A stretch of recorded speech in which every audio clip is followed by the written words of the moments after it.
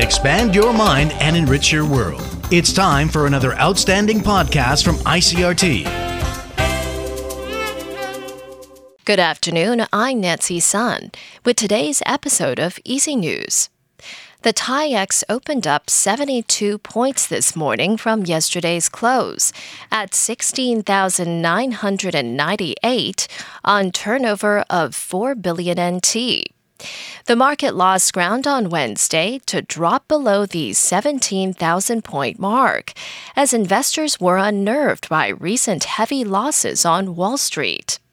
And while selling focused on large-cap stocks in both the electronics and non-tech sectors, select tourism and e-commerce stocks got a boost ahead of the release of the government's latest round of stimulus vouchers.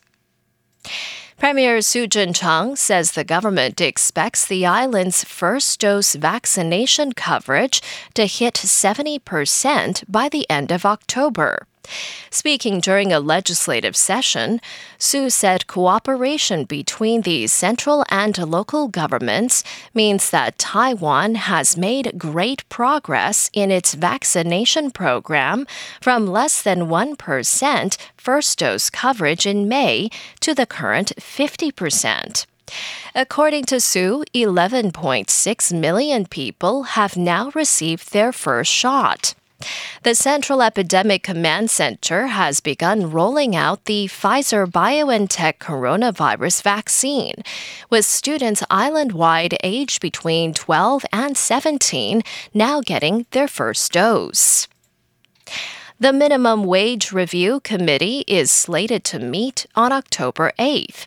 The committee usually meets every third quarter, but this year's meeting was delayed due to the domestic coronavirus situation.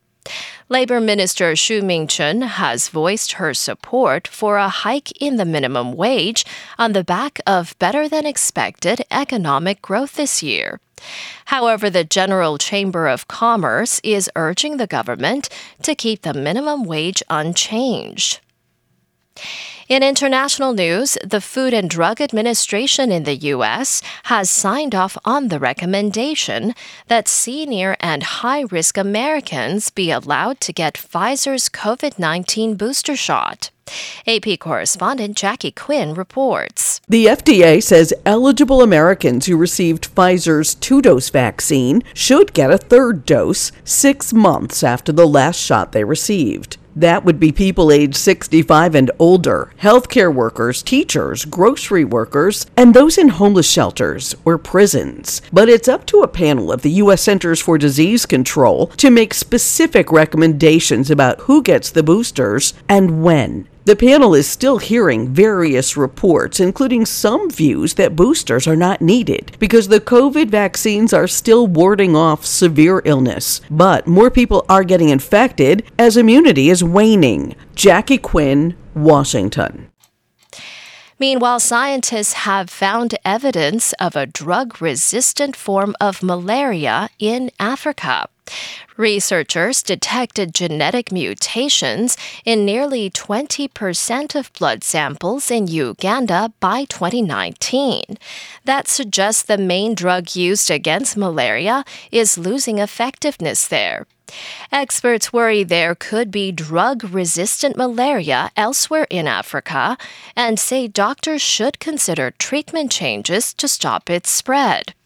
The research was published Wednesday in the New England Journal of Medicine. And finally, a rural region in southern Poland has revoked an anti-LGBT resolution under the threat of losing European Union funding. The Regional Assembly of Świętokrzyskie voted in a special session on Wednesday to revoke the resolution first passed in 2019. The region was the first area of Poland to rescind such a measure after becoming colloquially known as an LGBT-free zone. Its move came after the country's government asked authorities in several regions to revoke their largely symbolic anti-LGBT resolutions. The EU has put millions of euros of funding to those regions on hold. And that was the ICRT News. Check in again tomorrow for our simplified version of the news, uploaded every day in the afternoon. Enjoy the rest of your day. I'm Nancy Sun. Hey there. I hope you've enjoyed today's episode. If you'd like to hear more from ICRT, you can check out our other podcasts. We've got Taiwan Talk, where we chat with a new guest every Monday, Taiwan This Week, a roundup of the news in Taiwan every Friday, and English in the News, for useful English expressions explained in Chinese. For some lighter news in both English and Chinese, check out News Bites and News for Kids. And if you enjoy them, tell a friend. Thanks for listening.